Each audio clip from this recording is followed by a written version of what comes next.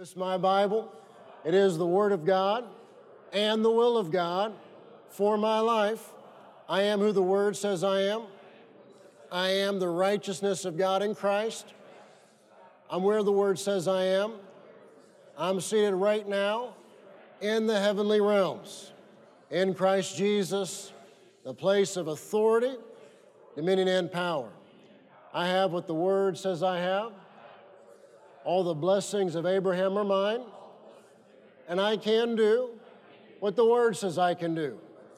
I can do all things through Christ who gives me the strength. Today my mind is alert. My spirit is receptive.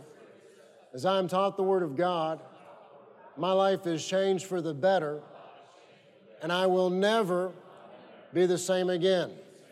Amen. You may be seated. As you're being seated, if you would turn your Bible to the Gospel of John chapter 5. As we walk through this series, Miracles of the New Testament, certain miracles are in just one gospel. For instance, when Jesus did his first miracle, where he was a blessing to a young couple getting married, that miracle is only in John's gospel. Some miracles are in 2 or 3 gospels. And so in this series, we've been in Mark and Matthew and Luke. Today, we're in the Gospel of John. Now, if you're in your Bible study time and your devotional time, we call Matthew, Mark, and Luke the synoptics. And they follow a similar order and generally deal with similar content. Then you get to John in your Bible study time, you might say, well, John's a little bit different, written later, a little bit more theological, and John deals with miracles and things that Matthew, Mark, and Luke don't deal with. And we come to one today in John chapter 5, the healing of an invalid at the pool of Bethesda. Now, we learned about a month ago in the Holy Week revival that healing belongs to us. Just as much as forgiveness of sins and salvation belongs to us, healing belongs to us.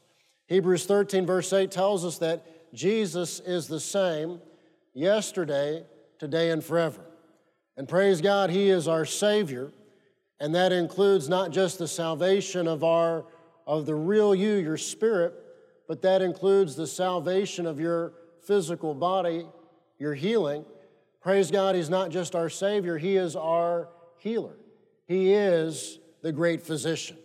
John 5, beginning in verse 1, sometime later, Jesus went up to Jerusalem for a feast of the Jews. Now there is in Jerusalem near the sheep gate a pool, which in Aramaic is called Bethesda, and which is surrounded by 5 colored colonnades. Here a great number of disabled people used to lie, the blind, the lame, the paralyzed. So there were these 5 covered colonnades, large porches, large patios, and it says here a great number of disabled people used to lie, the blind, the lame, the paralyzed. One who was there had been an invalid for 38 years. It's a long time, nearly 4 decades.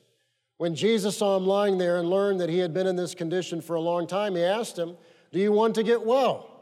Seems like such an odd question to ask. Of course, yes. That's why I'm here. That's why I've been here a long time waiting, hoping. Do you want to get well? Sir, the invalid replied, I have no one to help me in the pool when the water is stirred. While I'm trying to get in, someone else goes down ahead of me. Then Jesus said to him, get up, pick up your mat and walk. At once, the man was cured. He picked up his mat and walked.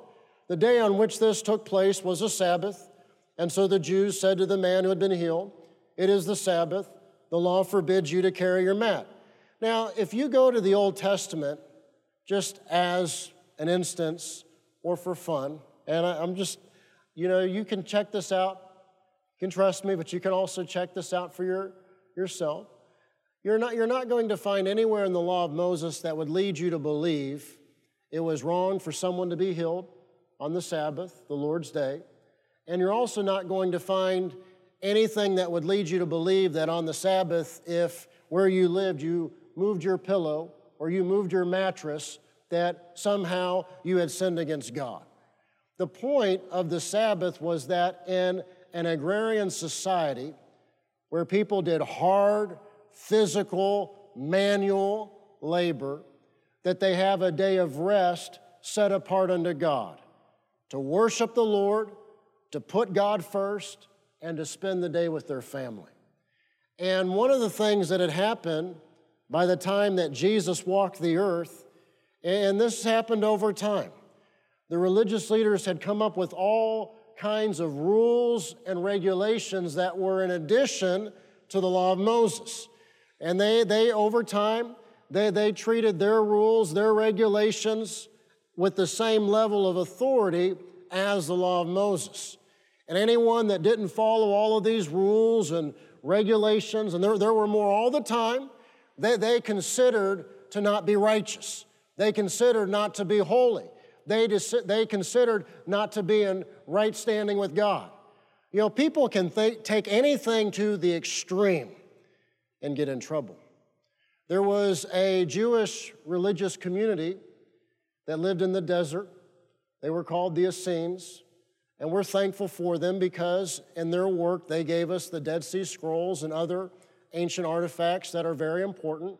But there were those in their group that believed it was a sin to go to the bathroom on the Sabbath. And again, that's what religion does. But if you go to the law of Moses in the Old Testament, you're not going to find anything that would lead you to believe it was a sin or work to go to the bathroom on the Sabbath. The day on which this took place was a Sabbath. And so the Jews said to the man who had been healed, "It is the Sabbath.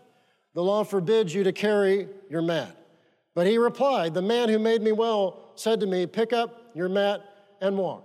So he just did what Jesus said do. So they asked him, "Who is this fellow who told you to pick it up and walk?"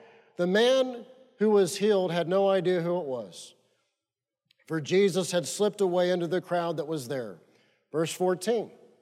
Later, everybody say later, Jesus found him at the temple and said to him, "See, you are well again." Now, isn't this fascinating? And John doesn't explain this. You said, "I want to figure this out." You're not. John doesn't explain this. See, you are well again. Why don't we all say that? Say again. See, you are well again. Stop sinning, or something worse may happen to you.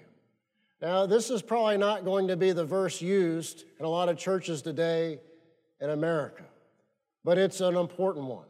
Stop sinning, or something worse may happen to you. We live in a sinful, fallen world, and because of Adam's sin, the curse is at work in sin, sickness, poverty, and death. And because we live in a sinful, fallen world with sinful, fallen men who do evil, wicked things, we can face things that are simply the result of us living in a sinful, fallen world. You think of pollution. I always think of the children growing up in Flint, Michigan, who deal with terrible things in their bodies, not because of something they did, but because of the incompetence and the corruption and the waste of sinful, fallen men. So we live in a sinful, fallen world, and we can face things that are the result of the sinful, fallen world in which we live. Yet we also see from the Bible, from the Word of God, that we can do things and we can open the door. We can do things and we can open the door. And Jesus said to this man, "Stop sinning, or something worse may happen to you." Now, he was at the temple. So what sin could this have been? John doesn't tell us. We can only imagine.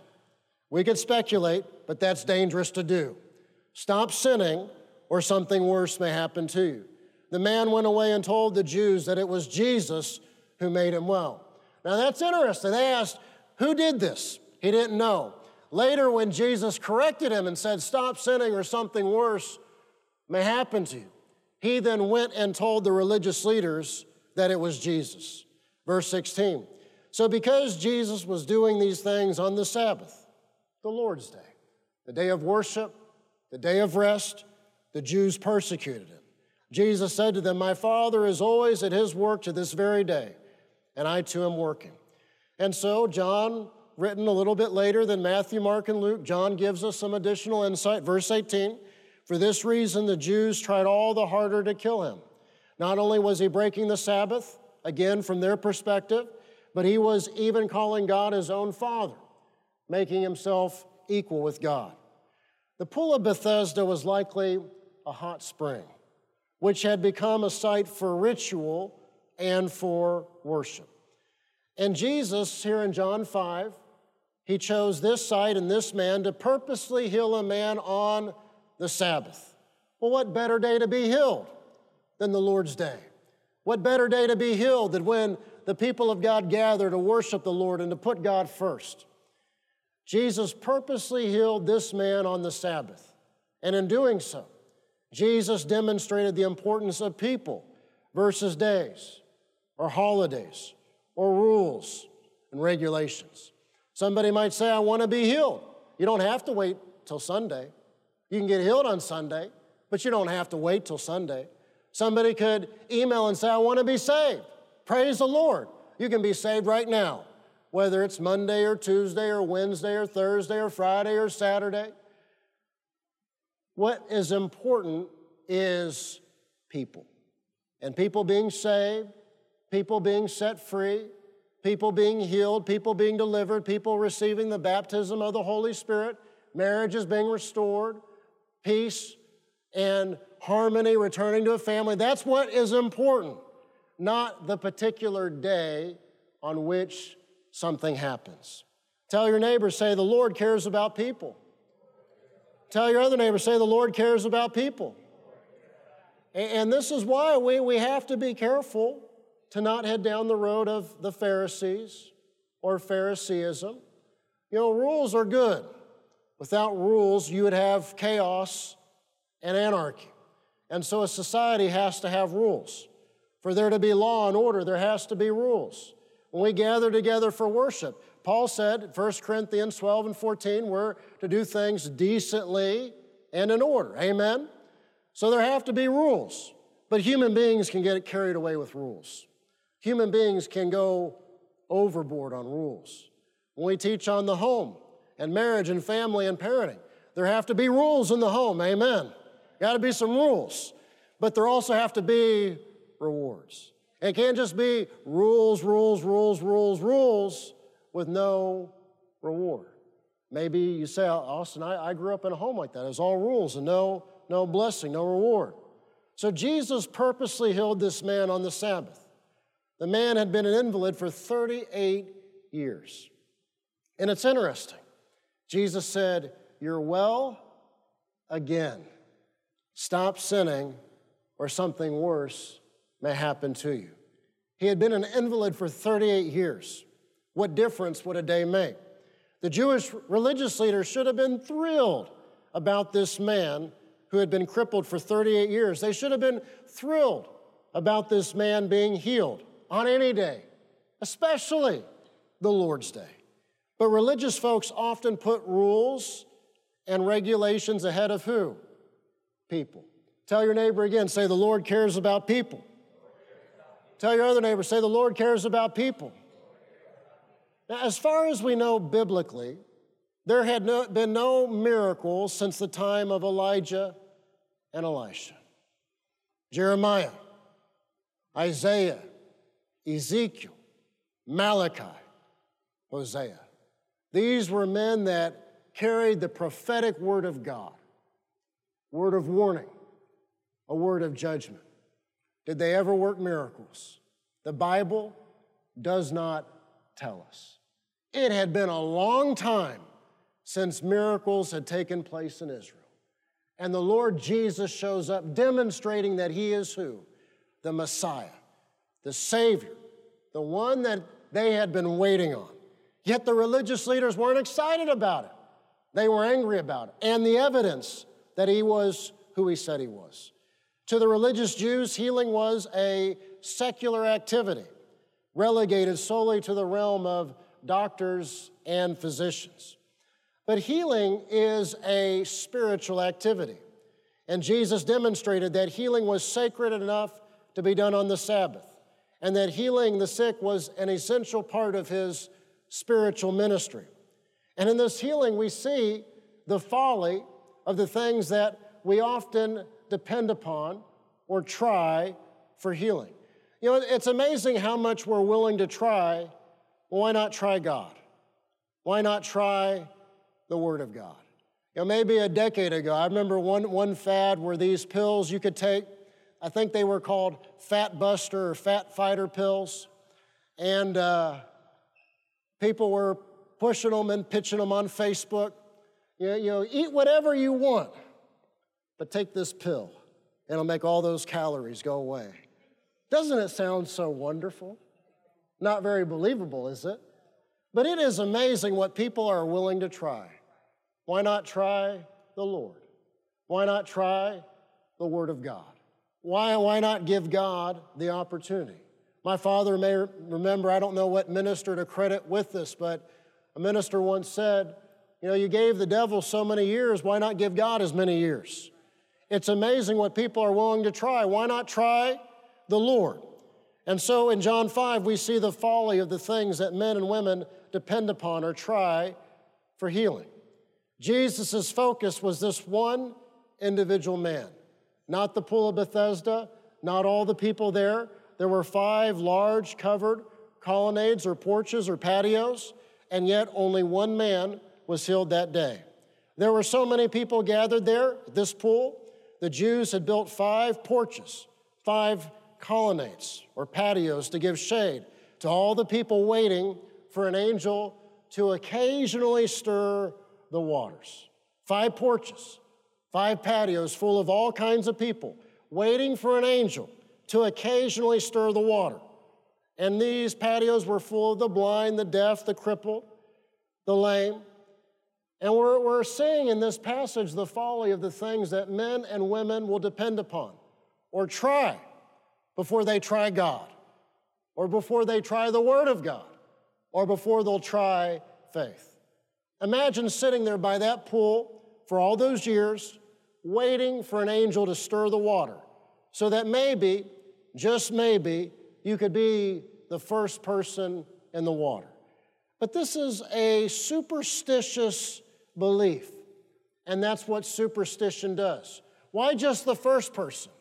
Why not the first 3? Why not the first 5? Why not the first 10? Why not the first dozen? Who decides these things? Yet people believe all kinds of silly, crazy, superstitious things because of what someone once told them. Throughout church history, there are many examples of people being healed at unusual times, in unusual places, unusual circumstances.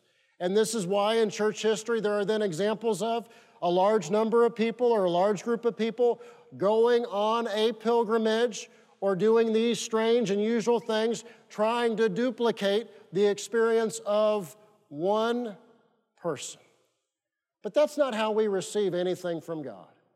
We receive anything from God by faith. Faith is how we're saved.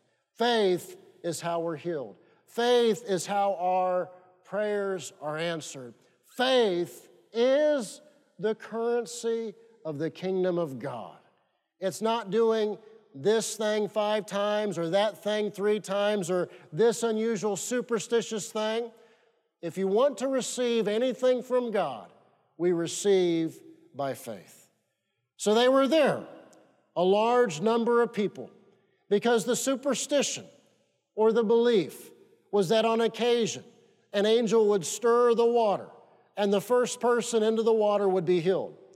And somebody might say, well, Austin, all those people are there, so something must have happened. Something, sometime, someplace must have happened. Otherwise, you would not have had all those people there. Well, what Jesus said in Matthew 9:29 is true. According to your faith will it be done unto you. And so again, throughout the history of the church, throughout the history of God dealing with people, there are plenty of examples of people being healed in unusual ways, at unusual times, in unusual places. But then what happens? A large crowd, a large group of people say, well, then I've got to go there to be healed. I've got to do this to be healed. I've got to do that to be healed. That's not how we receive from God. Faith is how we receive from God. Faith in God. Faith in His Word. Faith is a powerful force. Faith is a powerful force. And you will receive the things that you believe you receive. Now you know, and I know, that likely this pool of water was a hot spring that bubbled on occasion. But it had become a religious belief or a superstition. And again, God is gracious. God is merciful. And so someone in their ignorance might think, oh, I just saw the water stirred. If I'm the first person in, I'm going to be healed. Well, if they really believe that, that is a kind of faith. And Jesus said in Matthew 9:29, according to your faith will it be done unto you. But notice then what you have happen. Then over time you have a large number of people there, and they're waiting and they're hoping, and no one is getting healed. That's what religion does. That's what superstition does. People are willing to try this crazy thing and that crazy thing. They're willing to try anything but God and anything but His Word. Had a young minister sit in my office a few years ago. And he asked me, he said, Austin, you heard about people drinking anointing oil? And I just looked at him real strange. No, this is a new one. And he told me about how people are drinking anointing oil to get something from God or to be healed. And I kind of looked at it like, well, how do you feel about that? Well, apparently he was doing that. And I said, well, that's strange because there's not one example in the Word of God that I know of anyone drinking anointing oil. You know, when Samuel went to anoint the next king, not that one, not that one, not that one. Is there anybody else? And here comes David. Now Samuel poured the anointing oil upon David, but David didn't drink it. You're not going to find anyone in the Bible drinking anointing oil. You do that, you're going to lose weight and other bad things are going to happen. So people, it's amazing. They'll try this, they'll try that. They'll do everything but the Word of God says. And we don't receive from God doing weird things. We don't receive from God doing strange things.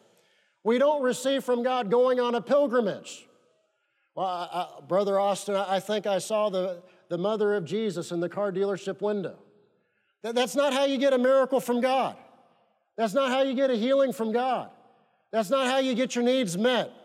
God responds to faith.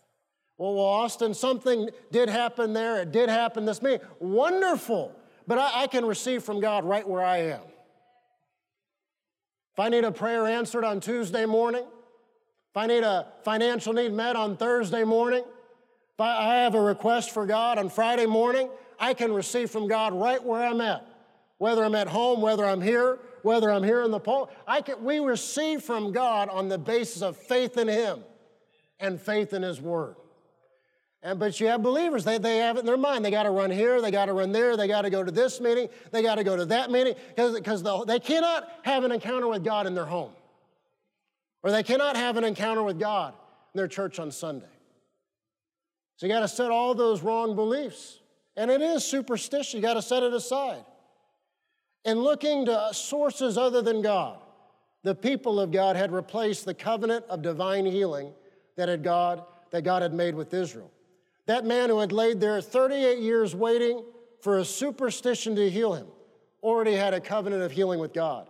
Exodus 15:26, the Lord had told the people, if you listen carefully to the voice of the Lord your God and do what is right in His eyes, if you pay attention to His commands and keep all His decrees, I will not bring on you any of the diseases I brought on the Egyptians, for I am the Lord who heals you. Say, He is the Lord who heals me. And that's true. Anytime, anywhere, any place, any circumstance. Now, during the week, you might feel something or might be overcoming something. You don't have to wait for Sunday. You can pray. You don't have to wait for me or for pastor or pastor. You can pray. You can believe God. You can receive from God. Why? Because our God, He is the Lord who heals us. See, they had lost sight of that covenant. The same covenant, Exodus 23, verse 25. You shall serve the Lord your God, and he will bless your bread and water. And I will take sickness away from the midst of you. That's how we teach the little ones to pray. They all learn to pray this way. Thank you, Heavenly Father, that you bless our bread and water and you take sickness and disease away from our midst. Now, there might be a little issue or something you don't even know about. But when we pray over our food, thank you that you bless our bread and water. Thank you that you take sickness and disease away from our midst. Verse 26, no one shall suffer miscarriage or be barren in your land. I will fulfill the number of your days.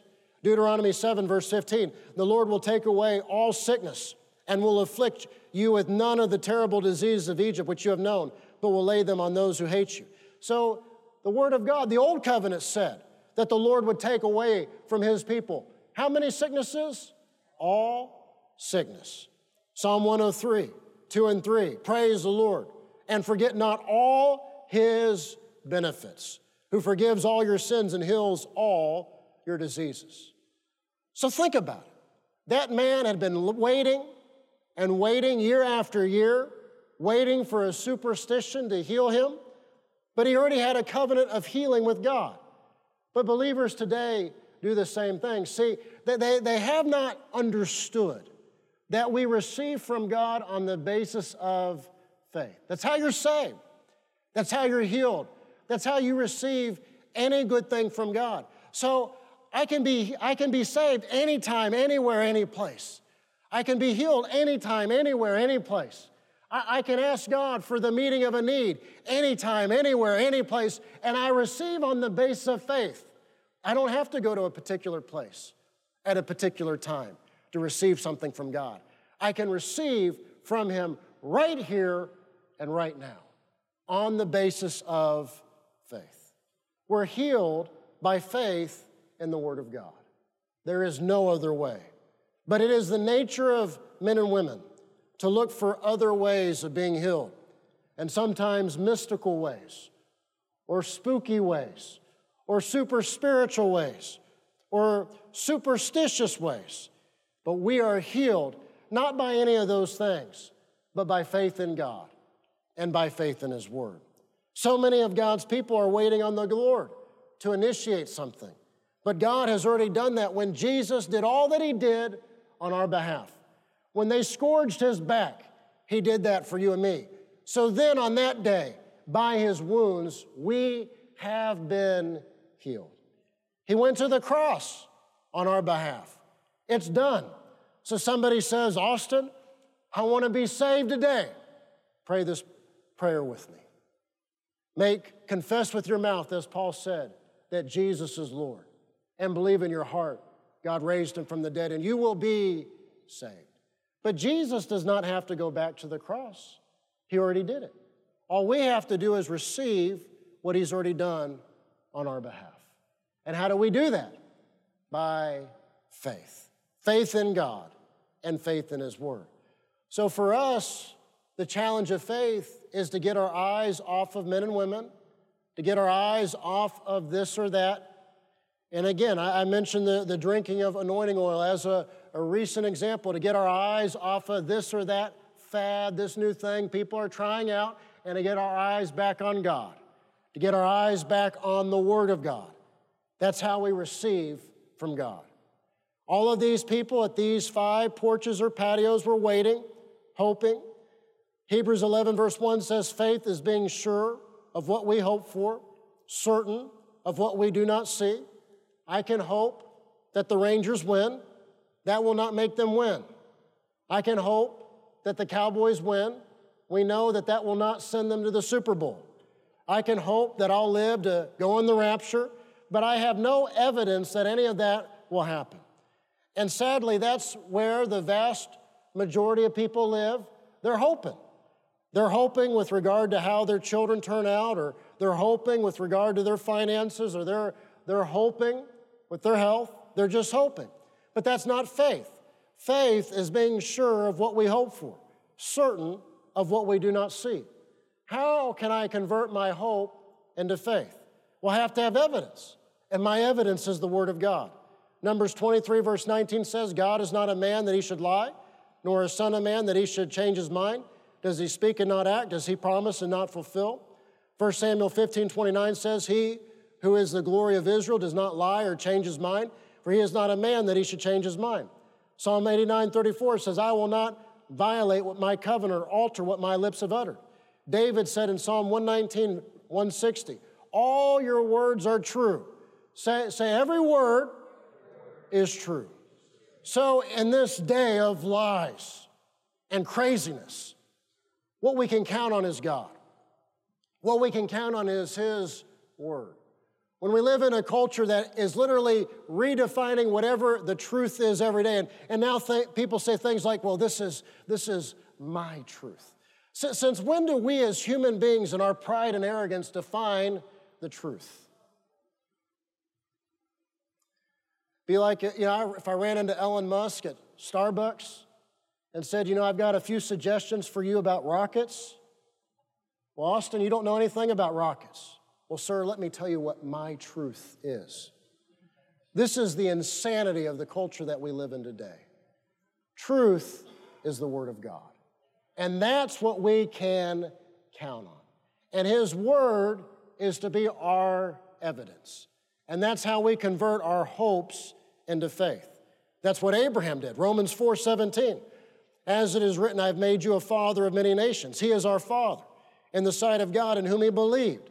The God who gives life to the dead and calls things that are not as though they were. That's the God kind of faith. Against all hope, Abraham in hope believed, and so became the father of many nations, just as it had been said to him. See, what God says is our evidence. It's what we stand upon. It's how we receive anything from God. Romans 4, beginning in verse 19, without weakening in his faith, Abraham faced the fact that his body was as good as dead, since he was about 100 years old, and that Sarah's womb was also dead. Yet he did not waver through unbelief regarding the promise of God, but was strengthened in his faith and gave glory to God, being fully persuaded that God had power to do what he had promised. This is why it was credited to him as righteousness. The words that was credited to him were not written for him alone, but also for us to whom God will credit righteousness.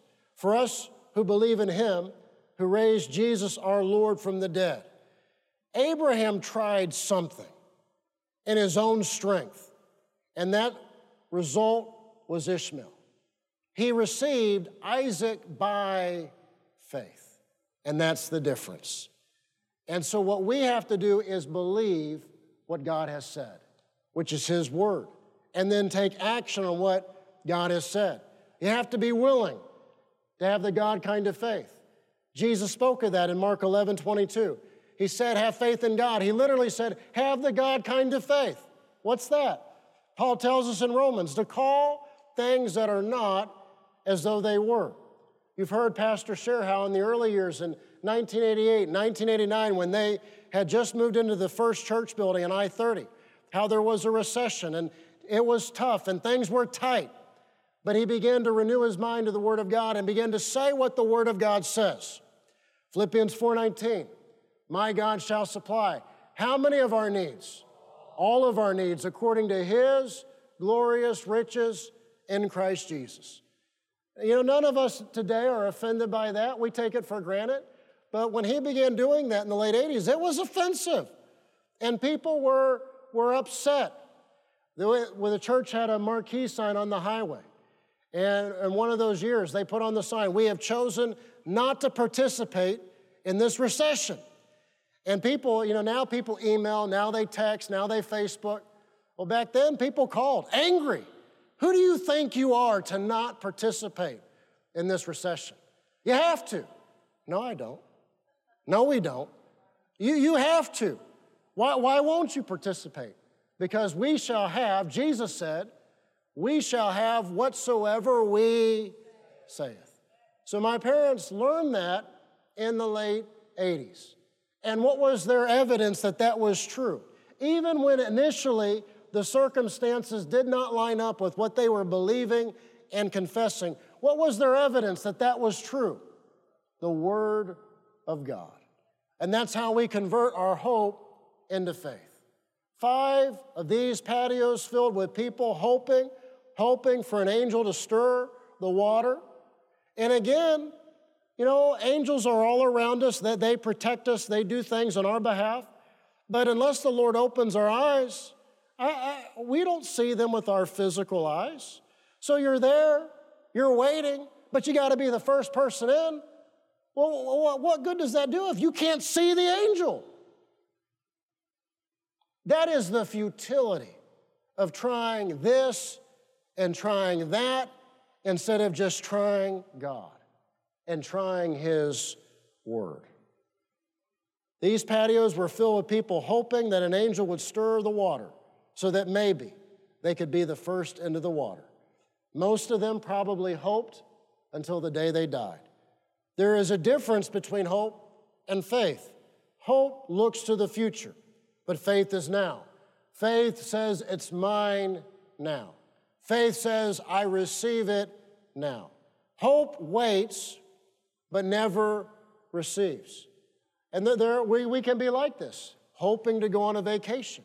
Well, to go on a vacation, you have to get online. You have to book the vacation. You have to schedule the vacation. You have to take the time off. Hope waits, but never receives. And so they were there. They were waiting. And here comes Jesus, the Messiah, the Son of God, the answer. Here comes the Word made flesh. The test of faith is always in the present, and faith receives now. Faith takes the blessing now. And that's how you can tell whether you or someone else is in faith or whether you're not. The test of faith is always in the present. It receives now. It takes the blessing now. Faith is the substance of things hoped for. But faith is not hope, and hope is not faith. Hope waits, and hope is always waiting. Faith receives now. They were there waiting, and here comes Jesus. And Jesus said to the man, John 5, verse 6, do you want to get well? Seems like such an odd question. Of course, yes. Well, you got to do the right things to get well. See, there are people, and they're hoping to lose weight, and they saw that Fat Fighter pill advertised on Facebook, and they signed up for that multi-level to get those pills and sell them to their 5 friends, and now everybody's mad at them because they don't work. They're hoping. They're hoping it'll work. They're hoping they'll lose weight. They're hoping they'll sell enough pills to buy a Corvette or whatever it is. Faith takes action in the now. And so faith eats healthy. Faith watches what you eat. Faith goes to the gym. It's a difference. And that's how you change your life and your circumstances for the better. But you could take that person, they got those pills, they're selling those pills, they're taking those pills. Do you want to lose weight? Yeah, they'll say yes, but they're operating in the realm of hope and not faith. Faith receives now. Do you want to get well? How did the man answer Jesus? Sir, the invalid replied, I have no one to help me into the pool when the water is stirred. While I'm trying to get in, someone else goes down ahead of me. Sir, I have no one to help me. And there it is, the folly and helplessness of leaning on or waiting on others. So many today do the exact same thing, expecting healing through the help of others. And while they're waiting and hoping, they paralyze their own faith. Sir, I have no one to help me. Imagine that, laying there, all these people waiting and hoping, but there is Jesus, the Son of God, the Messiah. And he's not talking to any of those other people. He's talking to him, that man. He's laying there talking to Jesus, and yet his eyes were on people and what he wanted others to do for him and how he wanted others to help him or why no one would. And Jesus said, do you want to get well? Real faith works through a decided and firm will. In the King James, it translates what Jesus said this way, wilt thou be made whole? Will you be made whole? Do you want to get well? Do you will it with all your heart, your soul, your mind?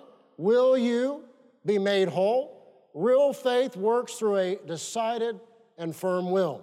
Faith is more than willpower, but it is seated in the region of the will. You have to will to believe. You have to will to receive. You have to will to take the action that is necessary. The will is one of the mightiest gifts that God has given us, and we're not going to receive much from God without our will being firm and being decided. Joshua 24, verse 15, the Lord said, "Choose for yourselves this day whom you will serve." So you decide. You choose. Will you be made well? Say, I decide. I choose. It's like asking, are you going to have a good day tomorrow? You decide. You choose. No matter what the circumstances of life are, will you have a good day tomorrow? Yes, because your will is involved. And yes, there are days that are easier days than others and happier days than others and fewer circumstances than others, but your will has everything to do with faith. And your will has everything to do with what you receive and you experience in life. And we're dealing with healing. We're dealing with people fighting the fight of faith. The human will is a part of that fight. When you go to see someone, you go to pray with them, you go to encourage them, one of the most powerful things is the human will and the human will to live, to fight, to see another day. It is a great gift that God has given us. Revelation 22:17, the Spirit and the bride say, "Come," and let him who heareth say, "Come," and let him who is athirst say, "Come," and whosoever will. Why don't we say this? Say, whosoever will. See, Jesus died for the sins of the world. Any man, any woman can call upon him and be saved, yet not all will. It is whosoever will. Someone has to decide. Someone has to choose. Someone has to believe in their heart and confess with their mouth. So Jesus said to the man at the pool, "Will you be made whole?" It is God's will for us to be healed. It is his will to make us whole. And sadly, too many preachers have made God's will the question, but that's not the question. We know God's will by his word. The question is, will you be made whole? The question is what Jesus said to that man. Will you be made whole? Will you have a great year? Will you have your needs met? Will you overcome? Will you have more than enough? Will you have the victory? And then you realize, I have a part to play. See, God has done his part. And yet you get on Facebook, and amongst the people of God who love God, there's all this superstition. While I was there and I saw this reflection, or I saw Jesus in my toast, or I saw an angel in the clouds, or whatever it is. Once had a man tell me, he was new, he said, "Austin, I need marriage counseling." Okay, all right. Aaron and I met with him. And I mean, it was just, what he told us, it was frightening. "Well, brother, how did you pick this lady?" Well, he said he was in his car one day and he saw her license plate and he thought that was a message from God.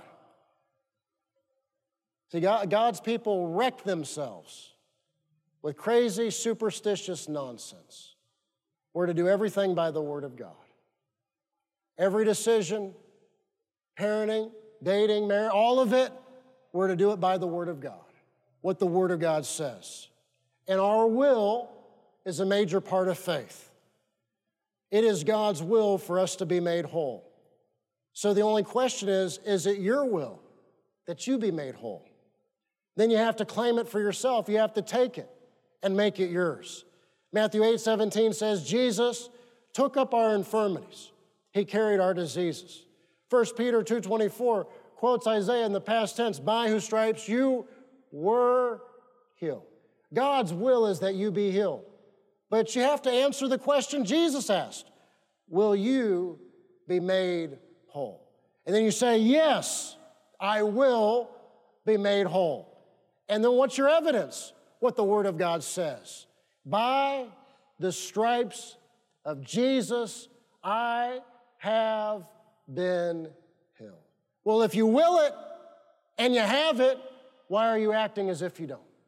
If you will it and if you have it, why are you still acting like the sick man and talking like the sick man and looking for sympathy like the sick man? So faith says, I will. Faith says, I have it. Faith says, it's mine. And then faith acts accordingly. So claim your healing or what you want from God with all your heart. Real faith trusts God to the end. David Wilkerson used to say the hardest part of faith is the last 30 minutes. You have to choose to take God at His word. Jesus asked the man, will you be made whole? He says to us, will you be saved? Will you be made whole? Will you be filled with my Spirit? Will you have the abundant life, not just in eternity, but here and now? And so we decide, we choose. We can say, yes, Lord. I will be saved. I will be made whole. I will have your Spirit. I will live the abundant life. I will walk in all that you did for me. Please bow your heads. You might be here today and have heard me speak about how wonderful Jesus is and all that He did for us. He loves you. And the Bible says that God so loved the world that He gave His only begotten Son. That's Jesus. That whosoever believes upon Him would not perish, but have everlasting life. You can call upon Him today, and you can be saved. You can be a part of the family of God. He said, whoever comes to me, I will in no way cast out. It's a choice. It is a decision to give your life to Him. He gave His life for you. It is a choice. It is a decision to give your life to Him. We live in times where out there in the world, people are giving themselves to all kinds of crazy things. People are looking for answers in all the wrong places. There is only one way by which we can be saved. His name is Jesus. If you're here today and say, Austin, I've never asked Jesus to be my Lord and Savior. I've never asked Him into my heart, but I want to. And I want to be a part of the family of God. If that's you this morning, wherever you're seated, raise your hand to where I'll see it and I'll know you want me to pray. Say, Austin, pray with me. I want to ask Jesus into my heart and into my life. You might also be here today in a time in your life you prayed a prayer. Maybe you walked an aisle, but you know in your heart you've not been living for God. You've been doing your own thing. The Bible says the mercies of God are new every morning. The Bible says that if we confess our sins, He is faithful and just to forgive us of our sins and to cleanse us from all unrighteousness. You can have a new beginning. You can have a fresh start. You can leave here today knowing you have peace with God. If you're here today and say, Austin, that's me, pray with me. I want to make things right. I want to recommit my life before I go today. If that's you, raise your hand so I'll know you want me to pray with you. You might be watching or listening online. Say, Austin, pray with me. Repeat this prayer after me. Heavenly Father, I come to you in the name of Jesus. I repent of my sins, and I give you my life. I desire to be saved and to be a part of your family. Thank you for welcoming me into your family. Thank you for a new beginning and a fresh start. Thank you for setting me free of anything that would hinder me in living for you. In Jesus' name, amen. If you prayed that prayer with me, watching or listening now or later, there's an address on the screen. Go to the website, click Salvation. We want to be a blessing to you. We'll send you a Bible. If you don't have a Bible, we'll also bless you with a short book written by my father, our senior pastor, called God's Very Own Child. It'll help you get started in living the Christian life. We talk about faith so much. And so today is a bit unusual for us to get into the human will, but it's a gift from God that can be challenged. We live in crazy days in 2023. We could use all kinds of adjectives to describe them. But one of the problems of the world we live in One of the causes of the problems of the world we live in is what I call weak Christianity. One Sunday after church, we had lunch with our family at a burger place nearby. After we finished our meal, I got up with Samuel, take him to the bathroom, help him wash his hands. He was littler then. And coming back, I heard a young pastor my age, maybe a young adults minister, youth minister. He was having lunch with a young couple. And he was saying, well, we all sin every day. My sins are just different than your sins. That is weak Christianity. That is what I call lowest common denominator Christianity. That's like saying, well, we all eat too many ice creams every day, and that's why we are the way we are. You can will to succeed. You can will to walk with God. You can will to overcome. You can will to experience God's best in every area of life. And so we often talk about faith and confession.